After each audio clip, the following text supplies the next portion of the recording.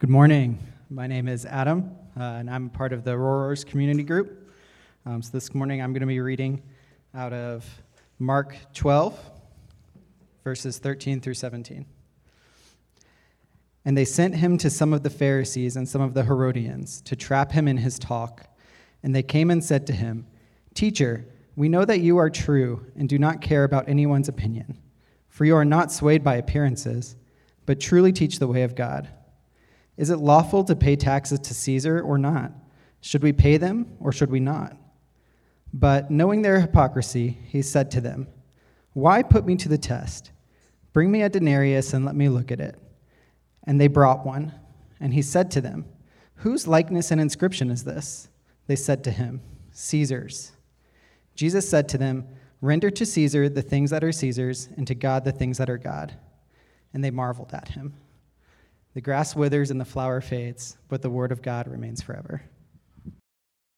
Thank you, Adam.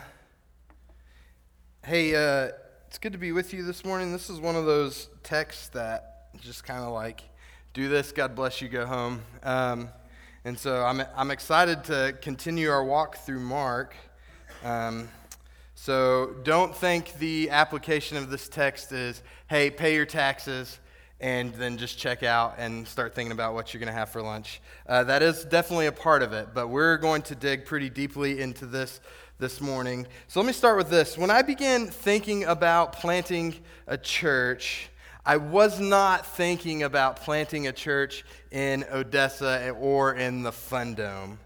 We started this process in 2016. We were planning on planting a church in DFW right off the campus of the University of Texas in Arlington. And one of the things that I prayed for was a church that was multi-ethnic and multi-generational. So when the Lord began to shift our plans and we started to focus on planting in Odessa, that prayer remained the same. God, give us a church that is multi-ethnic and multi-generational in Odessa. Now, by the Lord's grace, one of those prayers has been answered in plural. It's been cool to see a multi-ethnic body come together and worship the Lord. And I'm confident that we're going to grow in some more generational diversity, if you will, at some point in the future.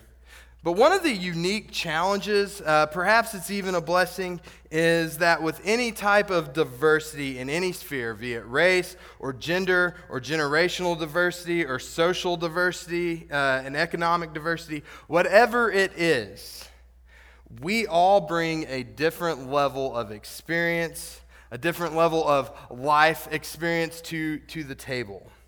Most of our lives, just looking around this room, most of our lives are vastly different from each other in struggle and in experience. And I think that's of supreme value for our church. There's a lot that we can learn from each other about life and about faith and about following Jesus and about perseverance in struggle as we pursue the Lord together.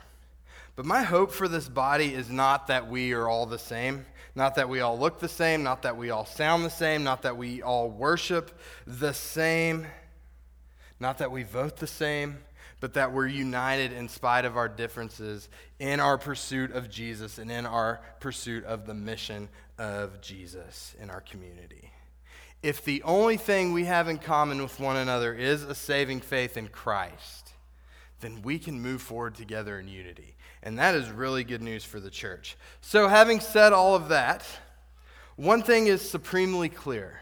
Regardless of how you feel or regardless of what you think about it, I think we can all agree at least on one thing. Our world, and specifically our country, is in a state of transition. Some of it seems to be good. Some of it doesn't seem to be good or helpful at all. And I try really hard as a practice, as I'm up here preaching on a Sunday morning, to not say anything super politically charged or super politically motivated, because I don't want to isolate any of you. There are men pastoring churches in this town that push their own political ideology so hard from the pulpit that I think it would be really difficult to have any kind of civil disagreement in that church. Like, if I voted different from that pastor, I don't know if there's a safe space for me in that church. So I'm just really committed to unity and peace, especially around secondary and tertiary issues, and that includes politics. But here's what I will say. There are some very real life-altering issues at stake for the Church of God in the West and for the family when one considers some of these changes, some of these shifts. So I just want to caution you, as a people who claim to be believers in Jesus, to submit your whole life to Jesus, not just your Sunday mornings. And when you are submitting your life to Jesus, submit your life to the authority of the Word of God on all matters, including your views on public policy and including your views on politics. And so I think today our text is really timely given the shiftings that are taking place in and around our nation. So the question I think each of us has to wrestle with this morning is this: should Christians obey the government? Should Christians obey the government and pay taxes even if we do not recognize the legitimacy of said government, even if we disdain its policies, or even if, in some cases, we are oppressed by said government? One commentator said it like this: do we continue to feed the monster that is eating us? So I want to explore that this morning as we consider the person and work of Jesus today. So let's pray. Let's go before the Lord and just ask Him to illuminate our hearts and minds this morning. Lord Jesus, we need you. Lord, I'm really feeling the pull of what your word says about being a stranger and an exile. Lord, may we just land in that space. Lord, may we, as believers in you this morning, realize that this world is not our home, Lord, that we are destined for something better than this. And Lord, may we also just join you in mission. Lord, we love you. Lord, we need you. Show us our need for you this morning. It's in your name we pray. Amen. All right, Mark chapter 12, beginning in verse 13, it says, "And they sent to him some of the Pharisees and some of the Herodians to trap him in his talk." All right, so let's set up this scene a little bit. This is during what is known as the Passover and the Passion Week of Jesus. The Passion Week of Jesus is the week leading up to the cross and resurrection of Jesus. And right before the cross takes place, we have the Passover celebration. Jews from all over the known world are in Jerusalem to make offerings for sin, as was the custom.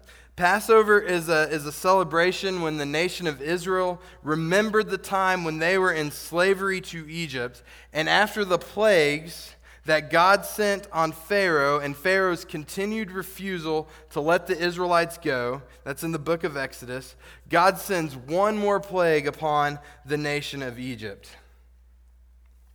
He told them he was going to kill all the firstborn sons in the land. But he also told the Israelites, if you were to take a lamb, a pure and spotless lamb, and spread some of its blood on the doorposts and the lintels of your house, the Lord will strike down the firstborn of the nation of Israel. But when the Lord sees the blood on your doorways, the Spirit of the Lord would then pass over the house, thus saving those inside the houses where the blood was.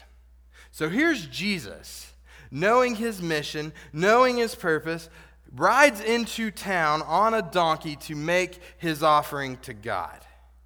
Jesus is going to offer himself, but not for the pardon and forgiveness of his sins, but for the pardon and forgiveness for the sins of the whole world. Jesus is the Passover lamb. So a few weeks ago, we looked at Mark 11, where Jesus rides into town on the donkey to shouts of Hosanna, and then the crowd, after they've gathered themselves into a frenzy, immediately leave. They leave Jesus. This is called the triumphal entry, where Jesus rides into town, fulfilling the prophecies, and is essentially king for a day. That would be on a Sunday. Then the next day, on a Monday, he goes back to the temple and cleanses it of the money changers and those who are profiting and extorting people for monetary gain. And then 2 weeks ago, Mark preached on Jesus' authority being questioned and challenged by the chief priests and the scribes. And then last week, Justin Smith preached about the parable of the tenants. That parable was specifically pointed to the religious leaders of Jerusalem. Like, these two texts that Mark preached and that Justin preached are taking place on a Tuesday. And so the implications for the last 4 weeks of text in our walk through Mark is this. The people, the Jewish nation, they are getting the Messiah that they are promised. But they're not getting the Messiah that they're wanting. Justin told us last week, they want the kingdom, but they don't want the king. And so after Jesus' activity on Sunday and Monday, he has aroused the anger and frustration of the Jews in power. They're thinking to themselves, here's this guy, this unlearned rabbi, he's super popular, and he's turning people's influence, he's turning their affections away from us. We're losing our influence over society, and this just will not do. Mark chapter 12 says that they were seeking to arrest Jesus, but they were afraid of what the people would do if they arrested him. So now, still on a Tuesday, the chief priests and the scribes and the elders are trying a different approach. Our text says that they sent some Pharisees and Herodians to trap him. They are trying to catch Jesus in some contradiction. This group, the Herodians and the Pharisees, this is like a really strange pairing. We've seen a lot of the Pharisees in our walk through Mark. They're always in conflict with Jesus. But there hasn't been given much attention to these guys, the Herodians. We've only seen them mentioned once in chapter 3, verse 6. So who are these guys? So the Herodians are the people who are loyal to the Jewish kings. All of these kings were named Herod. So we have Herod Agrippa, Herod Antipas, Herod the Tetrarch, and a few others. Here's why this is a strange pairing. On the one hand, you have these Pharisees. These guys cared a lot about the law, a lot about following the letter of the law. They cared about religious appearances. They cared about being viewed as like good people by society. They wanted to be perceived as the standard of morality. Essentially, they wanted to be like good Jews. Then on the other hand, you have these Herodians. These guys were basically Jews in name only. Jews by birth, but not by practice. They didn't really follow the dietary customs. They didn't follow the laws concerning marriage or sex or alcohol. They were like the first century version of YOLO. Like, whatever I feel like doing right now, I'm going to do it. That's how their leader functioned. So they were doing what the leader was doing. A few chapters back, we learned that one of the Herods took his brother's wife and made her to be his wife, which is illegal according to the Jewish law. It is the opposite of morality. And so you have these conservative Pharisees and these liberal Herodians, not in a political sense, but definitely in lifestyle, and they have teamed up together against Jesus. For the Pharisees, Jesus was a threat to their power in society. He was a threat to their religious power. And for the Herodians, Jesus was a threat to their lifestyle and their political agenda. And both parties were just offended by Jesus. So they've made an alliance. 3 different commentaries I read on this passage, they all caution their readers to be wary of strange bedfellows. I had never heard that term before. What is a bedfellow? But it basically means when natural enemies all of a sudden become best friends, we need to be really cautious. We can naturally question motives and intentions. So here they are, these Pharisees, these Herodians, sent by the leaders of the Jewish people to come and spy out Jesus. The text says they tried to trap him. Look at what takes place. Verse 14. And they came and said to him, "Teacher, we know that you are true, and we know that you don't care about anyone's opinion, for you are not swayed by appearances, but truly teach the way of God. Is it lawful to pay taxes to Caesar or not? Should we pay them or should we not?" Man, these groups that hate Jesus, they show up and they are turning on the charm. Lots of flattery. They call him, "Hey, teacher." Like, that's a designation of respect. But there's no respect here. They're trying to get Jesus to drop his guard so that they can catch him in his words. They tell him he's true. "Jesus, you're true. You're truthful." And a few days later, they're going to crucify him as a blasphemer. Their flattery, although everything that they are saying is absolutely 100% true, their flattery is not sincere. And Jesus knows this. Jesus, as the Son of God, Jesus, the wisdom of God, knows this. He sees right through it, and he will not be trapped. So they ask him this question: should we pay taxes? Jesus, should we pay taxes to Caesar, who is an authority over the government that is oppressing us? Jesus, should we pay taxes to Rome, to the Romans? They've set their trap. This is a no-win situation for Jesus, because consider this. Jesus is asked a yes or no question. If Jesus answers yes, pay taxes, he is isolating an entire nation of people. He is isolating his people, the Jewish people that are currently in captivity to the nation of Rome. And this nation is charging them taxes. The Jews hate the Romans. The Jews hate the Romans because they are oppressing them. So if Jesus says yes, the Jews will view Jesus as a traitor and completely turn on him. On the other hand, if Jesus says no, he would be guilty of insurrection against Rome, and then he'd have to be arrested by the Romans. So it appears they've got Jesus right where they want him. Looks like they've got him caught. But look at how Jesus responds. Verse 15. But, knowing their hypocrisy, he said to them, "Why put me to the test? Bring me a denarius and let me look at it." Jesus knows their flattery is not sincere, and he calls them on it. "You hypocrites." He looks at them and says, "I know what you're doing." They really couldn't care less about the issue of taxes. They are just trying to destroy Jesus. They're only devoted to Jesus' destruction. Interestingly enough, I thought this was interesting. In the Greek, the word that Jesus uses for test is the same word he uses when he's talking to Satan when he's being tempted in the wilderness. By confronting them in their testing, Jesus is ascribing to them something evil and something demonic. But he also doesn't run away from their question. He says, "Bring me a denarius." That's like 1 day's wage. You go to work for a day, you pay it back in taxes. That's a 1 day's wage for a laborer. It was the imperial tax in the time of the Caesars, and Jesus asked for one because he doesn't have one. Some people suggest that Jesus and his disciples don't have the coin because they're poor. Others suggest that Jesus wanted the coin to come from the pockets of his own opponents to prove to the people watching that they actually are recognizing the legitimacy of Caesar's reign.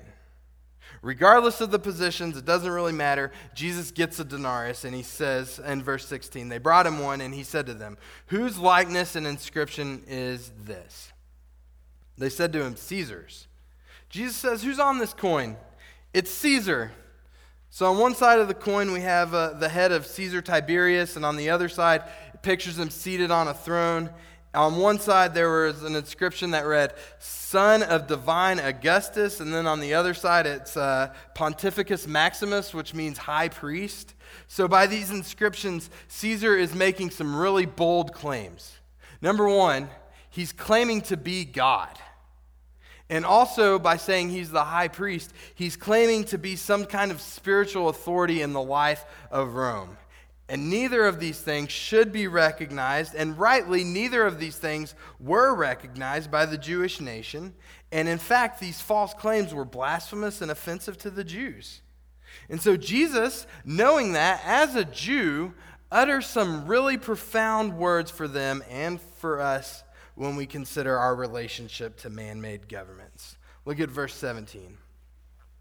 Jesus said to them, "Render to Caesar the things that are Caesar's, and to God the things that are God's." And they marveled at him. They never saw it coming. By this statement, Jesus recognizes the legitimacy of human government. Jesus is not some anarchist coming to overthrow the establishment. What we've seen in our walk through Mark is that Jesus has ordained the family, Jesus has ordained the church, and with our text today, Jesus is ordaining human governments. Jesus is not evading the issue. He says, give back to Caesar, or in our case, give back to the government, the president, Uncle Sam if you're from the United States. Give back to Caesar the things that belong to the government. Follow the laws of your land. Honoring God and honoring your government are not mutually exclusive. You can do both. You don't need to pick between one or the other. As Christians, you are expected to do both as long as it is theologically and biblically possible to do so. The Roman rule at this time was experiencing a level of peace and tranquility that it had never experienced before, and shortly after this text, it was all going to come crashing down. So at the time, the Jews of living in Roman captivity were experiencing a level of peace and tranquility. They were experiencing some level of comfort. So it's reasonable, to me at least, it seems reasonable that you are expected to pay for such privileges afforded to you. It's the same for us, right? We pay taxes for roads and schools, first responders. I'm trying to get out of the school tax because I homeschool now. But maybe the taxes could come to me since I started a school. Hey-o. Just kidding.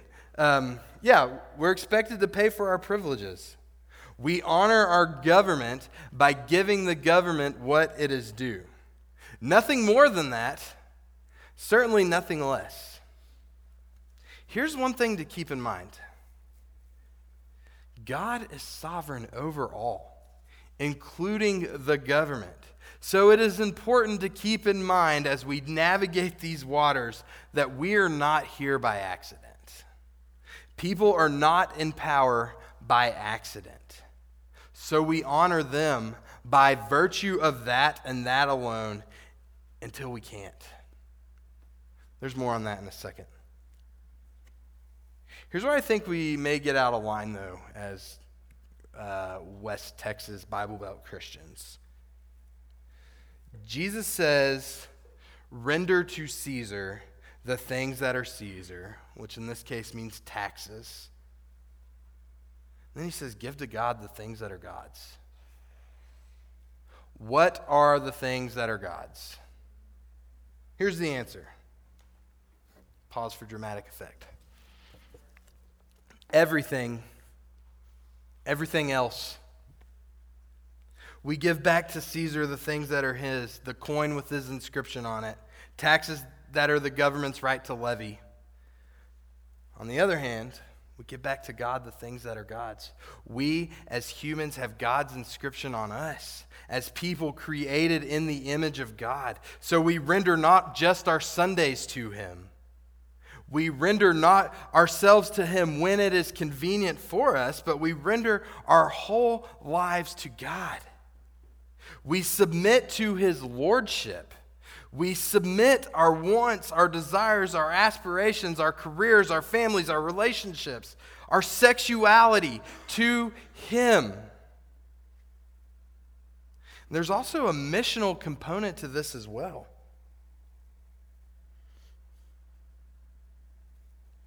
We're not to be Christian nationalists.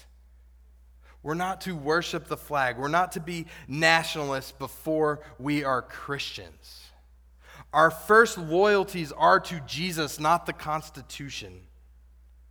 Again, I don't want to be overly political. I think it's okay if you're like Lee Greenwood in here and you're proud to be an American. That's great. But first and foremost, you must recognize, as a Christian, this is not your final stop. You are a stranger. You are an exile here in this country and on this earth by virtue of your position in God's family. If you are a believer in Jesus, you are destined for something better than a democracy. You are positioned for an inheritance in God's kingdom. And so, the way you interact with human institutions, including but not limited to the government, must reflect a missional ethic of Jesus. You are designed, first and foremost, to give God glory and honor that is rightly due Him. Listen, I don't want to be heavy-handed here.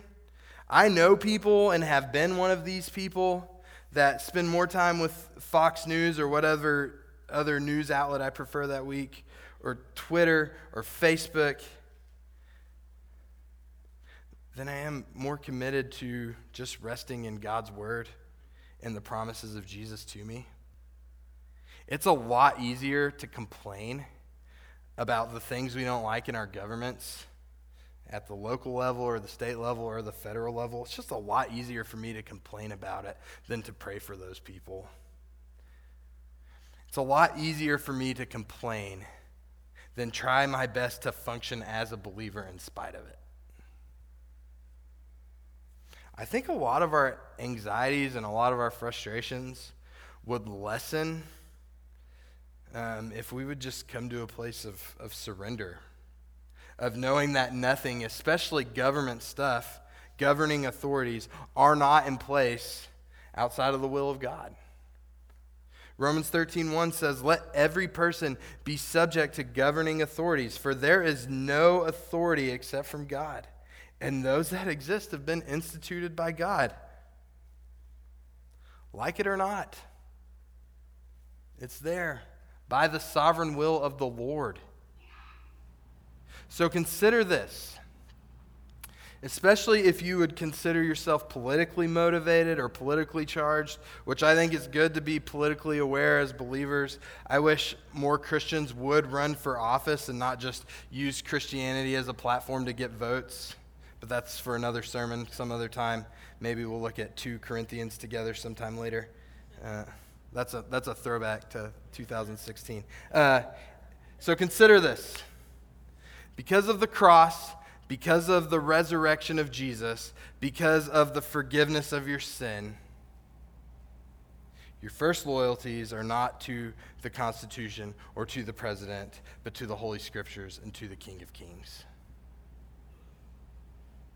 Romans 12:1 says, "I appeal to you, therefore, brothers, by the mercies of God, to present your bodies as a living sacrifice, holy and acceptable to God, which is your spiritual worship." To be committed to God in everything we do, we must be reminded daily of the cross of Christ. Knowing that, being reminded of that, remembering the sacrifice of Christ to you for the forgiveness of your sins, for the cleansing of your guilt, for the pardon of your shame and punishment, remembering that changes everything. It changes how you worship because you are free from fear of death and free from fear and free from guilt and shame. It changes how you pray because now you're free to approach God in confidence, knowing that you have been pardoned and have been redeemed. And it changes how you function in the church because now you're not just showing up on Sundays and putting your best foot forward and putting this veneer of perfection on and doing the things that you think you're supposed to do. You are free to love and serve God daily because He has redeemed your whole life. You can follow Him with your whole life, confessing your imperfections, confessing your shortcomings, repenting of your sin, and being free to follow Jesus. And it also changes how you interact with human institutions. As a Christian, as a part of your Christian witness, You are called to live in peaceful subjection under the government, even if it is a pagan one. Paying taxes levied on you because it is the right of the government to do so. And listen, we will only engage in civil disobedience until when the government prohibits me from following the commands of Scripture. Independence Day for the Christian is not the 4th of July. It's Easter. Easter, when Christ rose from the dead, declaring sin and death defeated once and for all. For the Christian, that means you are no longer enslaved to sin. You are no longer enslaved to shame. You are no longer enslaved to fear. You are no longer enslaved to guilt. But you are now under the law of Jesus' grace and mercy to you. Through his death, he gives you life. If your faith and dependency is in him, this is you. The question is, are you rendering to God the things that are God's? Is Jesus getting your best? And not that you're perfect, because sin persists in the world, but that you belong to him. And you are allowing him to change you day by day, moment by moment into his image and his likeness. Is Jesus getting your best? Are you allowing Jesus to have your whole life?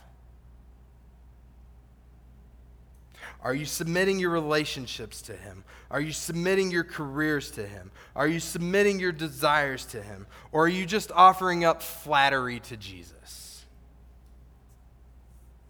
Look, man, Jesus wants all of it.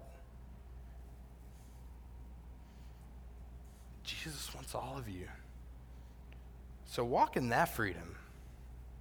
Not first the freedom afforded to you as a citizen of the U.S., but the freedom that was given to you through the blood and resurrection of the cross. Man, you are so deeply loved. You are so deeply valued. You are so deeply cherished. So, Christian, live in light of that. Grace to you and peace from God our Father. Live in light of that. Let's pray.